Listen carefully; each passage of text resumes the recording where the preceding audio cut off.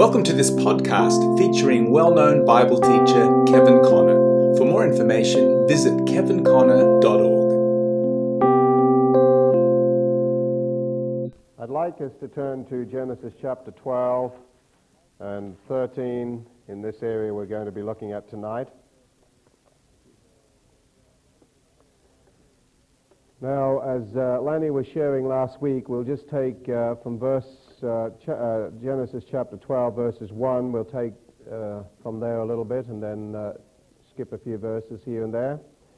Now, the Lord had said unto Abraham, you notice the past tense, the Lord had said. He'd gotten to a little halfway house until his old man died, Terah. So the Lord had said unto Abraham, get thee out from thy country, number one, and number two, from thy kindred, and number three, from thy father's house, unto a land that I will show thee. So threefold separation that Lanny dealt with last week. And I will make of thee a great nation, and I will bless thee, and make thy name great, and thou shalt be a blessing. And I will bless them that bless thee, and curse him that curseth thee, and in thee shall all the families of the earth be blessed. So Abraham departed as the Lord had spoken unto him, and Lot went with him, and Abraham was 75 years old when he departed out of Haran. And Abraham took Sarai his wife, and Lot his brother's son, and all their substance that they had gathered, and the souls that they had gotten in Haran, and they went forth to go into the land of Canaan, and into the land of Canaan they came. And Abraham passed through the land unto the place of Sichem, unto the plain of Moreh, and the Canaanite was then in the land. And the Lord appeared unto Abraham and said, unto thy seed will I give this land, and there builded he an altar unto the Lord who appeared unto him. And he removed from thence unto a mountain on the east of Bethel, pitched his tent, having Bethel on the west and Hai on the east. And there he builded an altar unto the Lord, and called upon the name of the Lord. And Abraham journeyed going on still toward the south. And there was a famine in the land, and Abraham went down into Egypt to sojourn there, for the famine was grievous in the land. All right, we'll just hold the rest of that chapter for the moment. Now, chapter 13 and verses 1 through to 4. And Abraham went up out of Egypt, he and his wife, and all that he had, and Lot with him into the south. And Abraham was very rich in cattle and silver and in gold. And he went on his journeys from the south even to Bethel, unto the place where his tent had been at the beginning between Bethel and Hai, unto the place of the altar which he had made there at the first. And there Abraham called on the name of the Lord. Now, I'd like you to turn over to some connecting passages here that I want to link up as we continue here. Let's turn to the Epistle of Hebrews.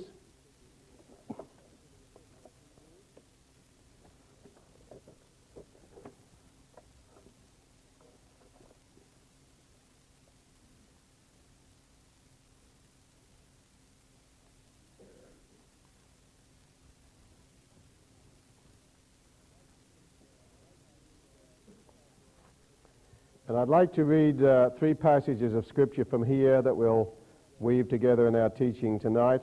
Hebrews chapter 11, Hebrews 11, and Hebrews 12 and Hebrews 13. There's three particular chapters here that deal with the thought we're going to weave in with our section on Genesis. Hebrews 11 and verse 8. By faith Abraham, when he was called to go out into a place which he should after receive for an inheritance, obeyed, and he went out not knowing whither he went. By faith he sojourned in the land of promise, as in a strange country, dwelling in tabernacles, with Isaac and Jacob, the heirs with him of the same promise. For he looked for a city which hath foundations, whose builder and maker is God. Going down to verse 13, these all died in faith, not having received the promises, but having seen them afar off, and were persuaded of them, and embraced them, and confessed that they were strangers and pilgrims on the earth. For they that say such things declare plainly that they seek a country. And truly, if they'd been mindful of that country from whence they came out, they might have had opportunity to have returned. But now they desire a better country, that is, an heavenly. Wherefore God is not ashamed to be called their God, for he has prepared for them a city. Hebrews chapter 12 and verse 22. Hebrews 12, verse 22, but ye are come unto Mount Zion, and unto the city of the living God, the heavenly Jerusalem, and to an innumerable company of angels, to the general assembly and church of the firstborn, which are written in heaven, and to God the judge of all, and to the spirits of just men made perfect, and to Jesus the mediator of the new covenant, and to the blood of sprinkling that speaketh better things than that of Abel. Chapter 13, Hebrews 13, verse 12 through to 14. Wherefore Jesus also, that he might sanctify the people with his own blood, suffered without the gate.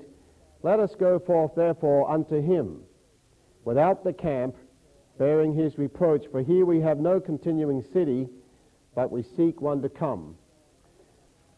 All right, now, as Lenny covered last week, and as we touched on the previous sessions, the thing that we want to look at tonight is Abraham has responded to a threefold call of the Lord. Get thee out from thy country to a land that I'm going to show you. Get you out from your kindred.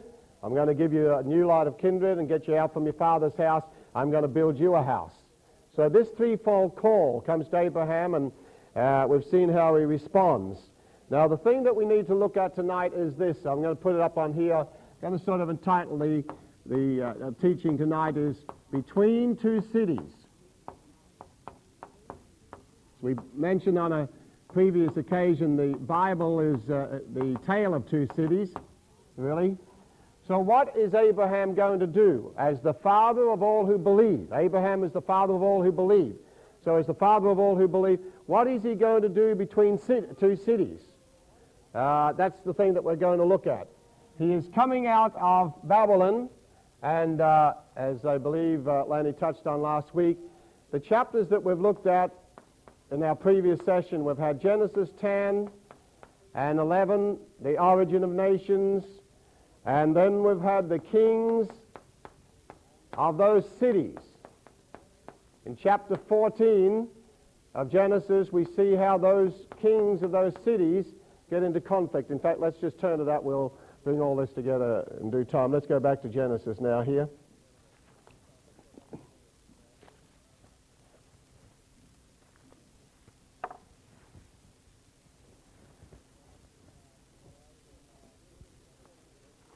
All right, in Genesis 14, let's just refresh your memory on this and see the conflict and just get this setting here. We'll just read verses 1 to 2, I think will be sufficient, then go down to verse 9. And it came to pass in the days of Amraphel, king of Shinar, Babylon was built in the plain of Shinar, Arioch, king of Ellasar, Chedorlaomer, king of Elam, and Tidal, king of nations, that these made war with Bera, king of Sodom, and with Bersha, king of Gomorrah, Shinab, king of Admah, and Shemeba, king of Zeboim, and the king of Bela, which is Zor. All these were joined together in the vale of Siddim, which is the Salt Sea. And going down to verse 9, the latter part, 4 kings with 5.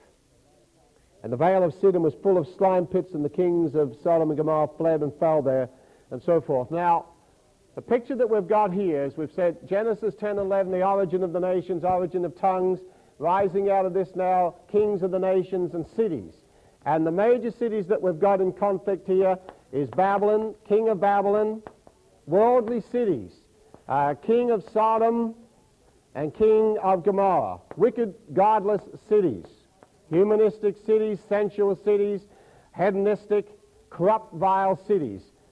Sodomites, people that are named after that city, people that take the characteristics of those cities. And these kings are in conflict. And we'll see the significance of this in a moment. We've got 4 kings plus 5, 9 kings in conflict against each other, 9 kings. And in Genesis 14, we see how Lot has got involved. He's living in Sodom and Gomorrah and right in the gate of the city. We're going to deal with him next week. I think next week, yes. And so there's conflict here, and Abraham has had that call. Get out of these cities. Get out of Babylon. Get away from the daughter cities of this mother of harlots, taking their characteristics from the mother here, and get up to a city that I'm going to show you. A city whose builder and maker is God. Now, we ought to say this right here, because Abraham was looking for Jerusalem. But how many believe that he was looking for that earthly Jerusalem over there? Hands up. Hey, you do? That earthly city over there? You do? God help you, Joe, if you do. I'll bless brother here. He's not looking for that earthly city over there. Abraham was never looking for the earthly Jerusalem. We'll pick that up in time here. Looking for a city whose builder and maker is God. So here he's come out of these cities whose builder and maker was Nimrod and the conflict he has there and these kings. And so God gives him the vision of that heavenly city, the New Jerusalem, not the earthly Jerusalem as we'll see, the New Jerusalem city. Now, what is Abraham going to do between these two cities? What are going to be the characteristics of this man, who is the father of all who believe? And because he's the father of all who believe, God says, I want you to look to Abraham. Now, I want you to go over to a scripture in Isaiah chapter 51 here, and a very important thing, because as we've picked up here in Genesis 12, after he responds to the call, we have some failure on the part of Abraham. Let's go to, what did I say, Isaiah chapter 51. Isaiah chapter 51. And we'll read verse 1 and 2, Isaiah 51, verse 1 and 2. And the prophet Isaiah says, by the mouth of the Lord here, Hearken to me, ye that follow after righteousness, ye that seek the Lord. Look unto the rock when she are hewn, and to the hole of the pit when she are digged. The rock and the hole of the pit. Interprets it in verse 2. Look unto Abraham your father, and unto Sarah that bare you. All right, so God's calling to us. He says, Hearken to me, ye that follow after righteousness. How many are following after righteousness? Seek ye first the kingdom of God and his righteousness. So he says, Hearken unto me, ye that follow after righteousness. You that are seeking the Lord, how many are seeking the Lord? See? Look unto the rock. Look unto the hole of the pit. Look unto Abraham. So we're looking unto Abraham. I'm following after righteousness. I'm seeking the Lord, so I'm looking to Abraham. And unto Sarah, the father and the mother. Abraham, our spiritual father, Sarah, our spiritual mother. Jerusalem, which is above, as the mother, is free. See? For I called him what? What does the Bible say? I called him alone. Now what does Abraham do? He takes Lot with him. He took Terah with him. Took a lot of problems with him, because as we're going to see next week when we have a character study of Lot, Lot's got no revelation. He's a believer without any revelation. He's got no vision of the city of God. In fact, it'd be very interesting to find which company we're in. So he says, look to Abraham, because I called him alone. And so God is going to allow problems to come to separate Abraham unto himself. Get rid of Lot, get rid of Terah, cause a separation there because of the vision he wants to give. So he says, look unto Abraham your father, and unto Sarah that bare you, for I called him alone and blessed him and increased him. So Abraham's going to experience some problems in the way here. All right, now, as we said here, he's coming out of Babylon, getting away from the characteristics of these cities. And as I said previously, the clearer his vision is of the New Jerusalem, and the clearer insight he gets into the characteristics of that city and takes those characteristics upon him as a result of vision, the more he's going to be cleansed of the characteristics of Babylon and Sodom and Gomorrah, those cities. A cleansing of that, coming out of Babylon, getting Babylon out of us, clear of the vision. And so I believe it's a very important thing that God has called us out of the Babylonian systems of this world and the Sodomite generation that we're living in, Sodom and Gomorrah spirit, which is to be destroyed by fire and brimstone. He wants to give us a vision of a city. We're looking for a city. Now, when Paul writes to the Hebrews, we'll notice that in Hebrews chapter 11, which we've read, Hebrews 11, Hebrews 12, Hebrews 13, he's giving them a vision of the city. And he's pointing them back to Abraham. See? Now what has happened? Let's take, we're sort of getting in the Genesis here into Hebrews here, but I want to bring this thing together. In the book of Hebrews, What has happened with the Hebrew believers? They've accepted the Lord Jesus Christ as their Savior. That's become the key. The cross has become the key for them. And after being bound up, now you put yourself in the position of the Hebrew believers, and we'll see the significance of this looking at Abraham and his experience. They had been bound up in the earthly city of Jerusalem for years. You see, because this is what we've got. After the call to come out of Babylon and Sodom and Gomorrah and so forth, earthly Jerusalem in due time comes into prominence. Earthly Jerusalem. But when Jesus comes, earthly Jerusalem rejects him. In earthly Jerusalem has been, earthly Jerusalem as the city, has been the temple. Temple of God and the sacrifices and everything. But now, the earthly city and the religious leaders of the temple, so city the political and temple the ecclesiastical, they've rejected Jesus Christ, the King. Crucified him on the cross. And when he died on the cross, he rent the veil of the temple. Just before he went to the cross, he said, "Oh, Jerusalem, how often would I have gathered you as a hen gathers the chickens?" And he wept over the city. And he prophesied the destruction of the earthly city and the earthly temple. Two things he prophesied the destruction of. He said, "Your house is left unto you desolate." So he prophesies the destruction of the temple. He says, "Not one stone will be left unturned upon another," as we see which came to pass in AD 70. And then when he wept over Jerusalem, he said, "The days are coming when the armies are going to cast a trench about you because you've missed the day of your visitation, and they'll just burn the city to the ground." So Jesus came to earthly Jerusalem and the earthly temple, but they rejected him. And so now, after being rejected, the believers who accept the Lord Jesus Christ, the Christians, and particularly we're looking at the book of Hebrews here, the Hebrew believers, the Christians, have accepted Jesus Christ, and so they're being chased out of the city. They've been rejected from the temple. And so here they are being weaned away, and the whole purpose of Hebrews is to wean them from the earthly city to the heavenly city. From the earthly Jerusalem to the heavenly Jerusalem.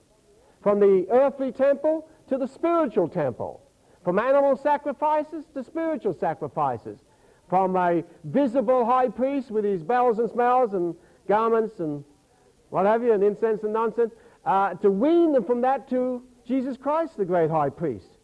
And it's very hard for human nature to be weaned from the material and the visible. We get wrapped up in externals. Very hard to let that go.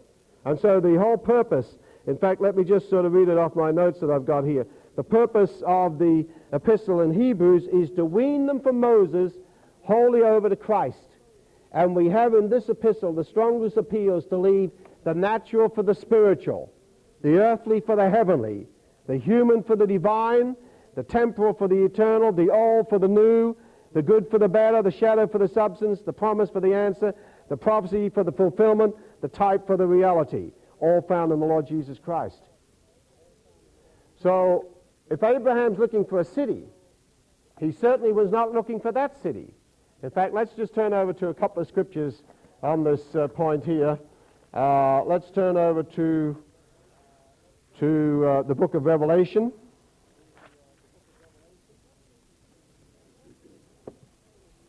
Now, just as you're turning to Revelation chapter 11 here, just as the book of Hebrews refers to two Jerusalems, an earthly Jerusalem and a heavenly one, so does the book of Revelation refer to two Jerusalems, an earthly one and a heavenly one. Let's look at the earthly Jerusalem. Revelation 11 and verse 2, the latter part of verse 2. Just the last clause I want to look at. "And the holy city shall they tread underfoot 42 months." Why was it a holy city? Is it a holy city now? Why do people want to go to the holy city and go for Jerusalem for misguided too? What makes a city holy? It's only holy because of the presence of Jesus once there, and because that's where the supreme sacrifice took place. But when you look at verse 8, you'll see how holy it's become. And their dead bodies, referring to the bodies of the two witnesses, their dead bodies shall lie in the street of the great city, which spiritually is Sodom. Oh, that city back there. So now Jerusalem becomes Sodom, spiritually. Why? How was Sodom and Gomorrah destroyed? How will Jerusalem be destroyed? Which spiritually is Sodom and Egypt. So here John, and there's no mistaking about it, no need to spiritualize it as some do, where also our Lord was crucified. No mistaking the city there. So here, earthly Jerusalem, where also our Lord was crucified, John, the last reference to the earthly city of Jerusalem in the Bible, it refers to it as spiritually Sodom and Egypt. Let me just throw you one little seed thought out on it. Sodom had two witnesses, rejected them, and was destroyed by fire and brimstone. Egypt had two witnesses and was judged by plagues. Jerusalem had two witnesses, will be judged by plagues and destroyed by fire and brimstone, because the spiritual condition of Sodom and Egypt have got into that earthly thing. So is Abraham looking for that city? Or is he looking for Revelation chapter 21 and verse 1 and 2? And I saw a new heaven and a new earth, for the first heaven and the first earth were passed away, and there was no more sea.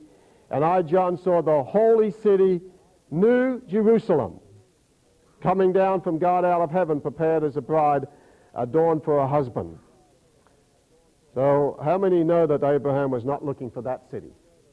Because if he's looking for that city, he's going to be very disappointed, because it means that when Jesus comes back the second time, he's going to have to clean up that smelly old stinky Sodom and Egypt city over there where we go for our misguided tours, and say, Abraham, here's the beautiful city you were looking for that I showed you when you come out of Babylon. And Abraham will walk around that city like I've done and say, oh God, this is no cleaner than Babylon that I came out of. If this is the city, keep it. Yes,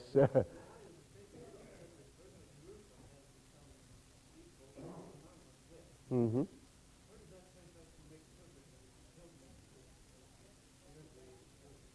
Just exactly what I'm saying. It's just stupidity in my mind. Right? Very interesting for geography and Bible, what's the class? on, eh? Yes, like maps and all that business. Very interesting for that. But to go there and say, oh, I just felt the presence of Jesus here, you know, and the footprints of Jesus on Mount of Olives 3 feet long in cement, you know, and 2 Golgothas and 2 Calvaries, and he's buried in both places. They're both genuine. That, you know, that doesn't impress me. And when I hear Christians say that, I don't have any sympathy. I'm very sorry on all that. I say, save your money, stick it in the Bible temple, or give me the tithes or something. That's. I think the Scripture's very clear on that. Now let's go over to one more Scripture on that. Then we'll get back to, well, what should we do between two cities? You see, unless we get the clear vision of what the city of God is, then we're going to hear believe and follow what some expositors say. Abraham was looking for the earthly city. He's looking for Jerusalem, the earthly city, and in a millennial kingdom. You know, I believe in one, but not a Jewish one. In an earthly millennial kingdom, we're going to have the earthly city cleaned up. Well, I don't want to be over there sweeping up those dirty streets. How many want a job in dirty old smelly Jerusalem? Let's look at this one. This is a heavy one too. And remember, Connor didn't write the Bible. I'm just quoting Jews who wrote it. Jews for Jesus who wrote it. Galatians.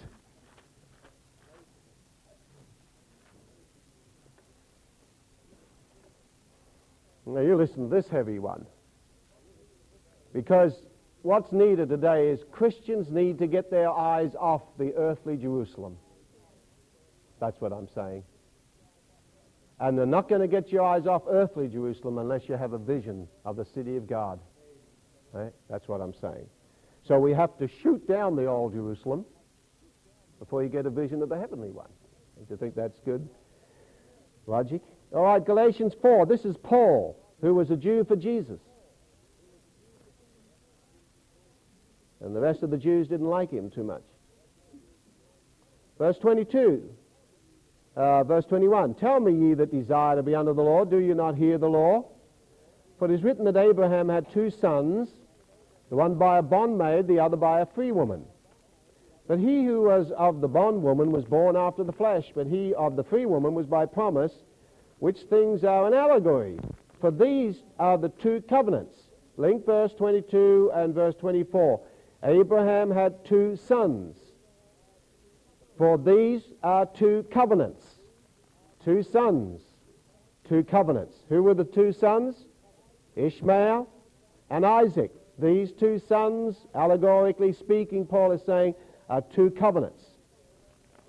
The one from the Mount Sinai which gendereth to bondage, which is Agar, or Hagar, and listen to this heavy statement. This is not Connor, this is Jew for Jesus Paul. For this Hagar is Mount Sinai in Arabia, and answers to Jerusalem, which now is, and is in bondage with her children. So when you're going over to Jerusalem for a misguided tour, you're going to look at Hagar and Ishmael. And the Jews are Ishmael, allegorically.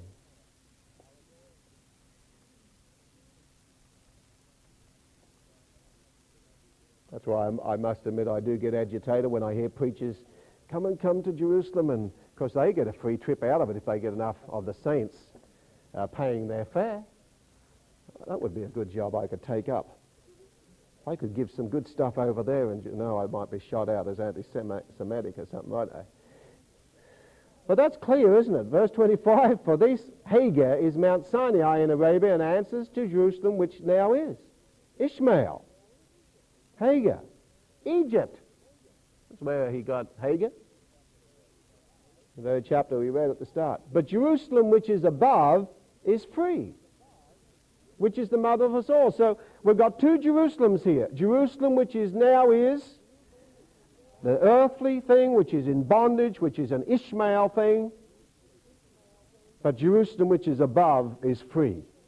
So which Jerusalem is Abraham looking for? This thing or the one above? The one above. Isn't that clear? Okay? Mother of us all.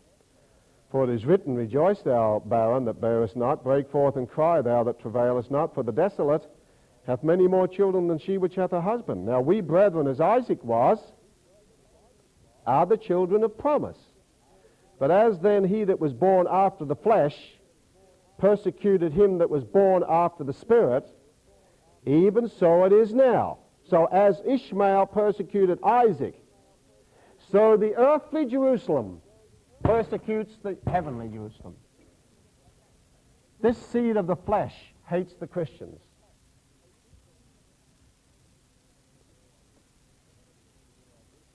Oh, it depends where our vision, and I'm saying these things because so many Christians are being wrapped up in the earthly Jerusalem and being deceived out of thousands and thousands of dollars to rebuild a temple over there and go to earthly Jerusalem. So is your vision earthly, or are you looking for a city whose builder and maker is God? And that's the whole purpose of Paul in Hebrews 11, 12, and 13. 3 chapters. He refers to the city. City whose builder and maker is God. Abraham's looking for a city whose builder and maker is God. Not for that earthly thing. So let's follow the Father of all who believe. You come unto heavenly Jerusalem, heavenly Zion. Let us go forth unto him without the camp of Judaism, without earthly Jerusalem. Leave your earthly city. Don't worry about losing the thing. Because we have no continuing city to come here, no continuing city. We seek one to come. So the whole purpose of Hebrews is to wean them from the earthly Jerusalem and give them a vision of the heavenly city, the heavenly Jerusalem. And my whole purpose of my thing tonight is to wean us, if you're wrapped up in the earthly Jerusalem, to get you up here. How many are looking up there? Got to have a clear vision. And this is such a delusion amongst the Christians today.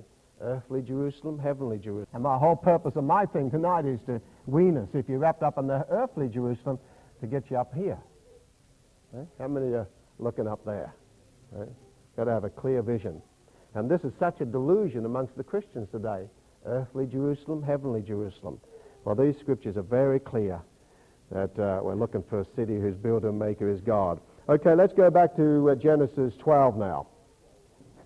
All right, so the necessity of having a very clear vision of the city of God because of what we have to go through before we get there.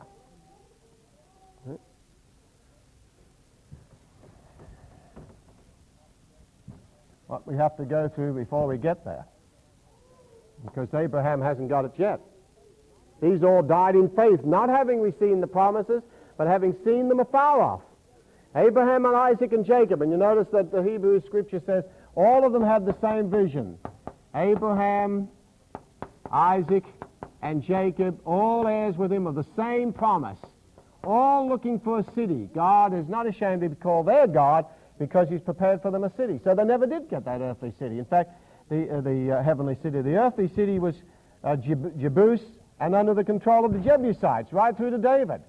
So Abraham certainly wasn't looking for that, and look what it turned out to be when Jesus came. So here, these three men, looking for a city whose builder and maker is God. Now I want to pick out three words that characterize these three men.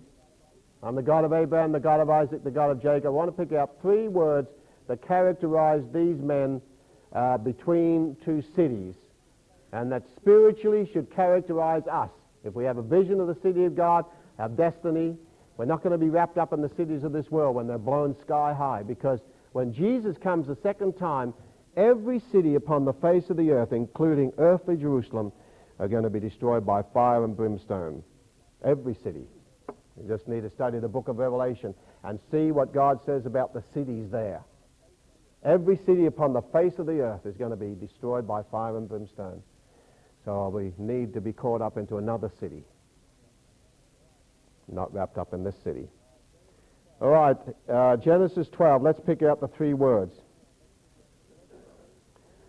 Verse 7, we read, "And the Lord appeared unto Abraham, and said, Unto thy seed will I give this land. And there he builded an altar unto the Lord who appeared unto him. And he removed from thence unto a mountain on the east of Bethel, and pitched his tent, having Bethel on the west and Hai on the east. And there he builded an altar unto the Lord, and called upon the name of the Lord." There's three things that we'll see repeated through each of these men's lives. Number one, the building of an altar. Number two, the pitching of the tent. And number three, calling on the name. Calling on the name of the Lord. Now let's just go through some of the passages on this and then pick out the significance, the spiritual meaning of it, and lessons we learn from it. Let's go over to chapter 13 again and see how we pick it up, these same three words, chapter 13 and verse 3 and 4. "And he went on his journeys from the south even to Bethel, unto the place where his tent had been at the beginning, between Bethel and Hai, unto the place of the altar, which he had made there at the first. And there Abraham called on the name of the Lord." So we have the altar, the tent, and the name. Genesis 12, the altar, the tent, and the name. Genesis 13, altar, tent, and the name. Verse 18. "Then Abraham removed his tent, and came and dwelt in the plain of Mamre, which is in Hebron, and built there an altar unto the Lord." Altar unto the Lord. I'll give you a couple of other scriptures for Isaac and Jacob, and then comment. Genesis 26, verse 25, for those who are taking down references. Genesis 26, verse 25. Genesis 33 and verse 20. Genesis 33, verse 20. Genesis 35, verses 1 to 7. So I'll say those three again. Genesis 26, verse 25, Genesis 33, verse 20, and Genesis 35, 1 to 7. Each of these men were characterized by the altar. Abraham, Isaac, and Jacob, they always built an altar. unto the Lord. Okay, now, what is the main thought that we have about the altar? Let's go over to a verse in Exodus, the book of Exodus, that probably is the best explanation of this and the spiritual significance of it. Exodus chapter 20.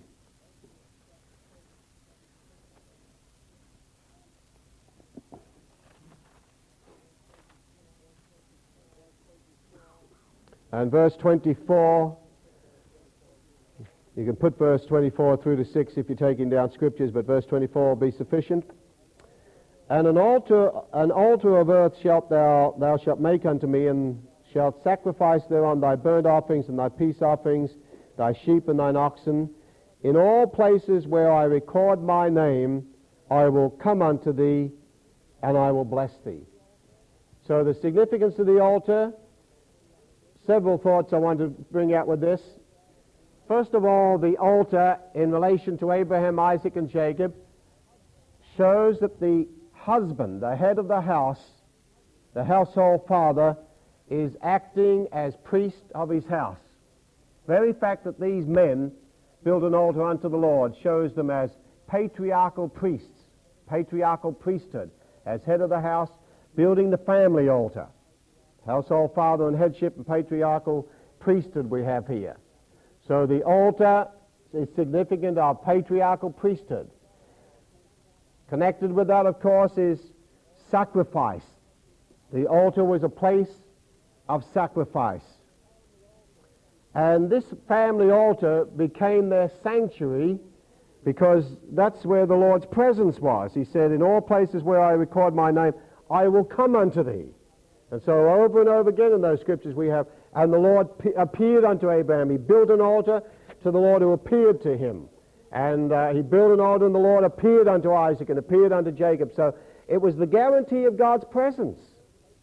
So the family altar, patriarchal priesthood, place of sacrifice, guarantee of God's presence. And spiritually speaking, every one of us should have a family altar. If we're married as head of our house, we should be priests in our household. We should not expect the church to do for us what we should do in our own home. We should do it. Most problems I find always get back to the home. Don't blame it onto the church. It gets back to the home. And so it's really important that have we got a family altar? We exercising our priesthood ministry. Are we conscious of the presence of the Lord in our household of faith? These men were. So between two cities, we ought to be men of the altar and men and women of the altar and family altar and family priesthood there. All right, number 2, the next thing we have is the tent. All right, what's the significance of the tent? Let me give you another scripture here on the tent. Genesis chapter 26, verses 17 and 25. Genesis 26, verse 17 and 25. Abraham, Isaac, and Jacob, all of them were tent dwellers. Let's read the verse again in Hebrews 11 and see what it says about them here. And we'll look at the spiritual significance. Hebrews 11.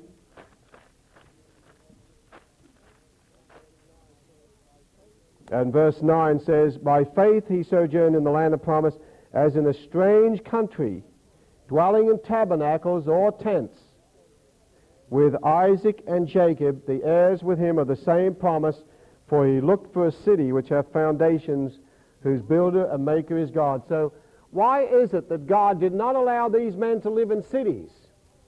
In fact, any time Abraham went to a city, Isaac or Jacob went to a city, when Jacob gets near the city of Shechem, has problems. His daughter gets into problems morally, makes his name stink. Whenever these guys went in their cities, there's always problem. God said, I haven't called you to live in a city. I've called you to come out of these cities and look for a city whose builder and maker is God. That's the city I'm interested in. So God had all of these men as tent dwellers, living in tabernacles, living in tents. Okay, well, we know that's not literal today. I'm glad I don't live in a tent and pay no rent. A few other things we'd say down under that wouldn't mean much here. My wife's mother's mother lived. They lived in tents in Australia for 20 years. How would we survive in the tent? All right, what do you think the tent is significant of? Okay, two scriptures I want you to look at while we're in Hebrews 11, if you're still there. We have interpretation of this, the character of the tent, or the symbolism of the tent, the spiritual thought of the tent is in verse 13 of Hebrews 11. These all died in faith, not having received the promises, but having seen them afar off and were persuaded of them, embraced them, and what? Confessed that they were, say it together, strangers and pilgrims on the earth. The tent is the character of a stranger and a pilgrim. Earth is not our dwelling. Earth is not our permanent home. We're just looking for a city. We're en route to the city of God.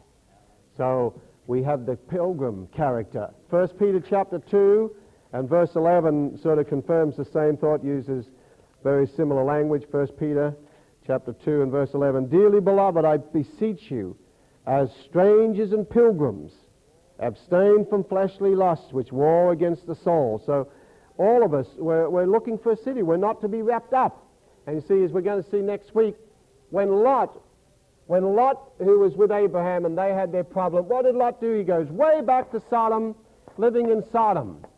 He's a city dweller. He's caught up in the sins of the city, observing them, hearing the thing, and trying to be righteous. You never see Lot in the tent. He doesn't have that. In fact, you don't see Lot with an altar. You don't see Lot with a tent. Yet he's a believer. But what sort of a believer? Saved so as by fire. Has to be rescued out of the city. And when he does come out of the city, he says to God, oh, let me go to Zoar. There's a little city. Is it not a little city? He just wrapped up in the city. Never taken on that pilgrim and stranger. Never seen a vision of that city. So you never see him with an altar, never see him with a tent. Pilgrim and a stranger. So that's the spiritual significance of that. How many of us are just pilgrims and strangers? We have no permanency here. We're looking for permanency in the city of God. And so that's why we can lose. You know, if Jesus did come tonight, could we just leave everything? How many could leave everything? Whatever you do, always leave a permanent note to the Antichrist with love. Keep up the payments. Your ex-friend. Okay? I could leave it all right now. I could leave the whole thing. Okay? I don't think I'm bound, but Lot and Mrs. Lot,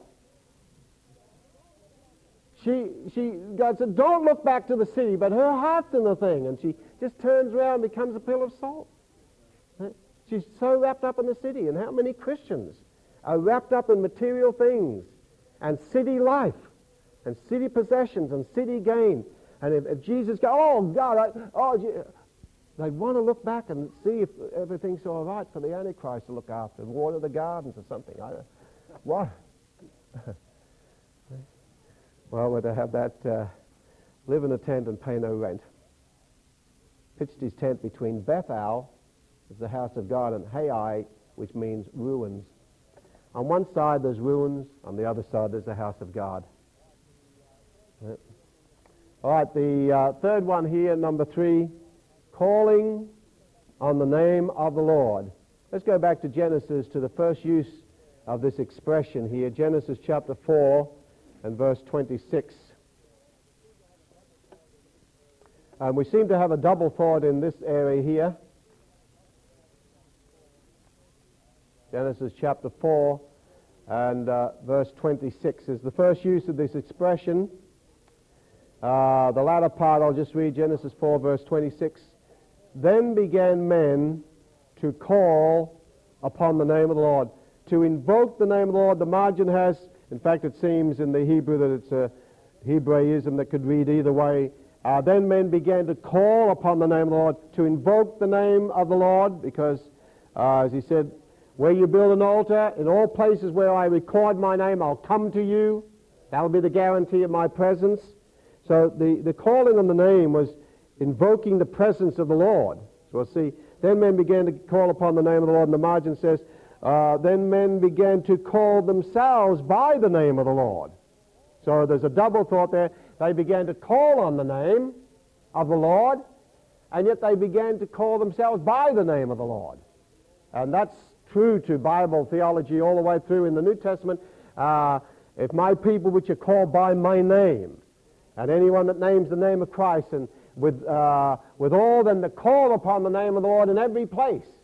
And what's Matthew 18:20 say, which is the New Testament equivalent to this, where two or three are gathered together in my name. And the Amplified says, into my name, harmonizing and making a symphony, where they gather together in unity and harmony and symphonize together. Is that the way I think so? There I am. That's the guarantee of my presence. There I am in the midst. So there was the thought. So in this we have the altar as the priesthood, the place of sacrifice, the family altar, the tent, a pilgrim and stranger, looking for city, no permanency, not wrapped up in cities, looking for the city of God, calling on the name, and the name being called upon them, the guarantee of his presence. All right, now let's go back to Genesis chapter 12 as we finish here. Our time's just about up. Just for one other thought here. Genesis 12. All right, let's, just before we mention this final thought here.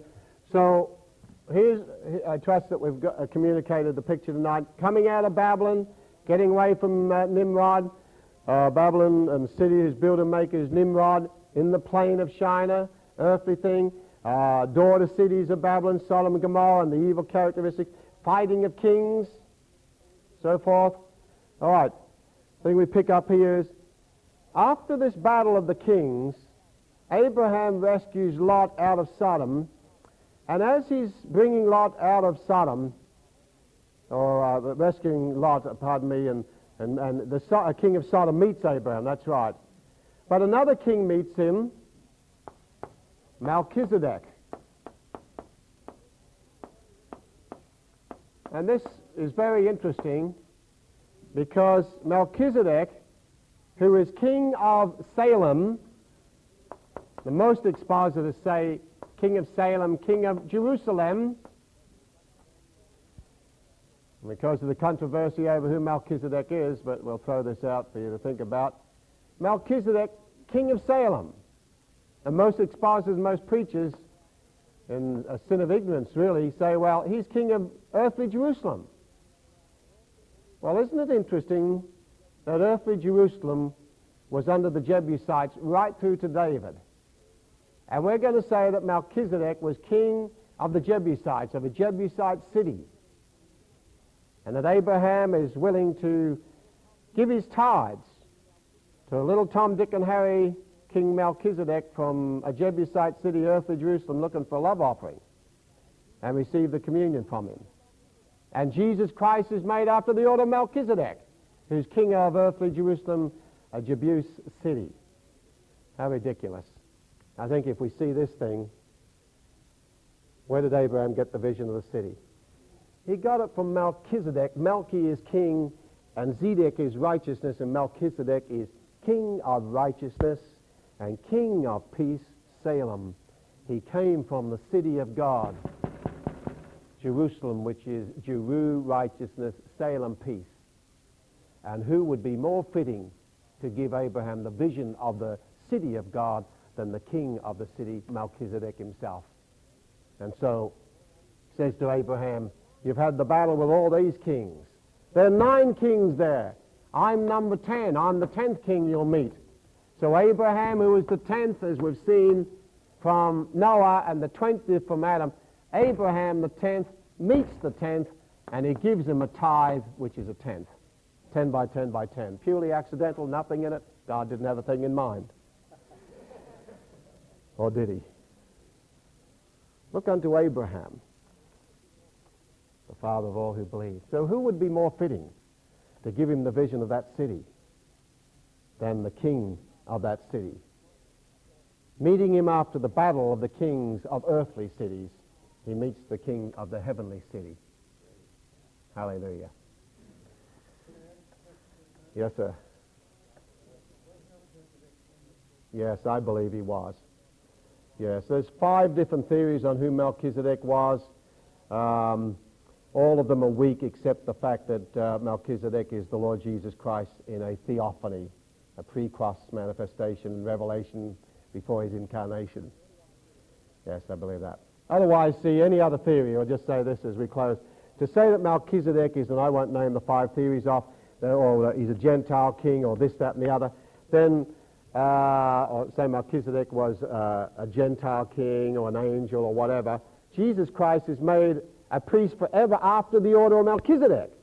So if Melchizedek was a Gentile king, then Jesus Christ is made a priest forever after the order of a Gentile king, or an angel, or these other theories, which is absolutely ridiculous, okay, when you take the total revelation. So I believe it was none other than the Lord Jesus Christ.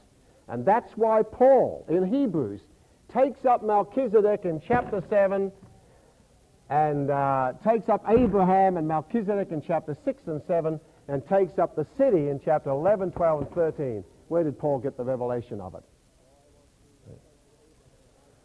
So I want to look unto Abraham, my father, and keep up the family altar, live in a tent, maintain the pilgrim character, keep calling on the name of the Lord, and keep my vision on that city.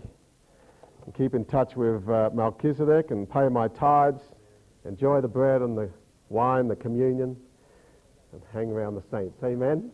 How many feel they got something tonight? Okay, all right, I saw all those hands. Don't forget next week. All right, let's stand. Be sure to visit kevinconnor.org for more information about Kevin, his books, and his ministry.